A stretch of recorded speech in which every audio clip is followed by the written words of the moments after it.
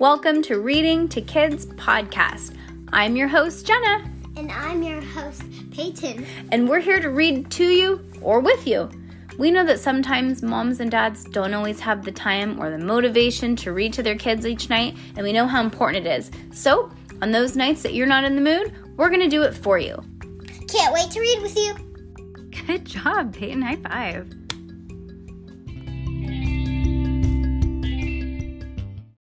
Judy Moody, Book 14, Chapter number 6. Book 14, Judy Moody and the Right Royal Tea Party. And chapter number 6. Peyton is very hot right now because it's hot in there. Okay, this chapter 6 is called HMRRS. What do you think it means? HMRRS. You're not going to guess it. I'll just tell you. Her Majesty's Royal Spies. You wouldn't have guessed it. I would have never guessed it either. Now that Judy was a royal, she was dying to see the castle. There were 9 castles in Virginia, but only one looked anything like the Buckingham Palace, the Queen's house in England, where she, Judy Moody, would be living. Family field trip. She, Judy Moody, was on her way to a castle. Not a sand castle, not a bouncy castle. A castle. A real and absolute positive castle. This is it, said Dad. Wolf Castle. Everybody piled out of the car. A high fence was built around the big mansion with a gate and a tower on each corner. Does it have a dungeon? Asked Stink. That's your bedroom, Stink said, Judy cracking herself up. It's kind of small for a castle, said Stink. I'd like to live in a house this small, Mom teased. Do you think it's for sale? Maybe we could live here, said Judy. In your dreams, Dad said, laughing. Don't do that.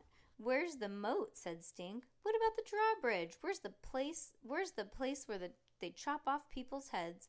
The Moodys walked through the rose gardens and right up to the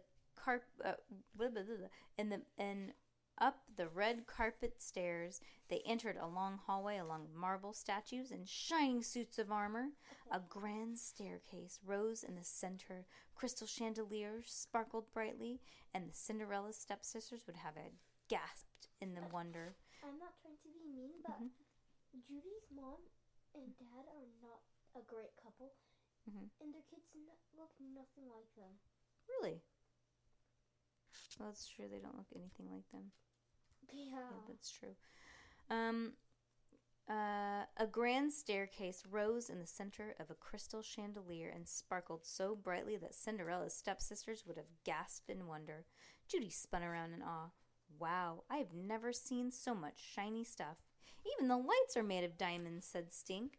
The castle had a secret staircase and a hidden tunnel. They toured the room after room, full of giant mirrors and stained glass windows, cloth-footed furniture, and gold-painted ceilings. Even the doorknobs were fancy. Who lives here? Asked Stink. Some guy from England, said Judy. He built it for all of his books and arts. She leaned across the rope to peer into the bedroom with purple velvet drapes. The bed had 20-some purple pillows. This could be my room, said Stink. In every room, Stink asked, is this where they chopped off heads? Stink, Judy said, stop saying that or they'll send you to the tower. What should we do first? Asked Judy. There's a falcon show, rowboats on the lake, and a royal tea party. I call tea party. Falcon, said Stink. Rowboat, said Dad. Mom was frowning. I'm afraid we didn't get tickets ahead of time. The events are all sold out. There's some sort of maze to find a corgi, said Dad, but the maze turned out to be a boring old worksheet, and the corgi was just a drawing. Lame-o. We still haven't seen the throne room, said Mom, or the Hall of Kings and Queens, said Dad. Judy and Stink stepped into a long hall-lined painting of kings and queens. Each one had a story. King Henry II liked to read before he went to bed. Just like me, said Stink. And this guy, King Edward, had his long legs, so they called him Longshanks. The Queen dubs 3,500 people a year to be knight. I hereby dub you Shortshanks, said Judy. Sir Shortshanks, Stink read. The tag next to the painting of a guy in red robe and pointy slippers says here, Richard II owned the first hanky. What's a hanky? It's a cloth you blow your nose into, like fancy toilet paper, right, Mom? Mom laughed. I guess you could say that. Where's Richard the Turd? Asked Stink. Judy cracked up. You said turd. Third, I said third. Here's Henry the Eighth, said Dad. He had 6 different wives. 2 of them got their heads chopped off, said Stink. Here's poor Lady Jane Grey, said Judy. She only got to be queen for 9 days. Did they chop her head off, said Stink. No, Stink, some of the queens got to keep their heads. Here's Queen Elizabeth the First, said Mom. Why are her teeth black? I don't know. Let's get to that. Oh, here it is. That's who Virginia was named for. Why are her teeth black? Asked Judy. They rotted out from too many sweets, said Mom. Ew, said Judy. Queen Victoria always wore black, said Mom. She said it had a royal chauffeur and a royal rat catcher and a royal bug destroyer. Zap, zap. Stink leapt through the hall, pretending to catch bugs. In the throne room, Stink tried out 2 different thrones. Hey, Shortshanks, over here, said Judy. She pointed to the crest of one of the thrones. It had a shield in the middle with a knight head and feathers around it. In the center were 2 arms holding a rose with a big letter M at the bottom. Looks like our family crest, said Judy. M is for Moody, said Stink. Or Mud-Eye, said Judy. Yeah, the old name for Moody. Stink, pretend I'm the queen and you're the royal poet. Why can't I be the queen? Stink asked. Fine, said Judy. You be the queen and I'll be the royal poet. She took a bow. Your Majesty, I brought you a spot of tea. She should be the Because queen she's a now. girl, I know. Oh, fiddle-dee, I spilled on your knee. How terrible clumsy of me. Hey, you rhymed. Of course, silly horse. A royal poet speaks in rhyme all the time. I want to be the royal poet. I just didn't know it. Judy and Stink cracked up. At the end of the hall, there was a secret room, and the secret room was a painting. Look, said Judy, you can peek through the eye of the painting. Stink stood on tiptoe, and he put his eyes through the hole of the painting. He could see through the next room. Hey, we're royal spies, said Judy. What's it like in there? Flowerful.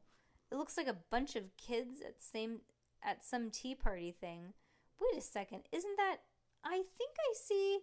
No fair, Shortshanks, quit hogging. My turn. Judy peered through the hole of the painting. She could not believe her royally spying eyes.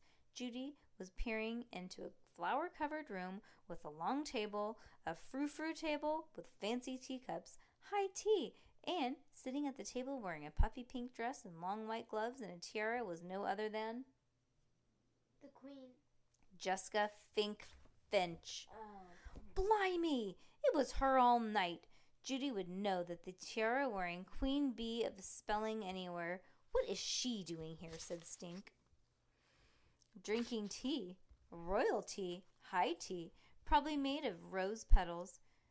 Tea that she, Judy Moody, was not drinking.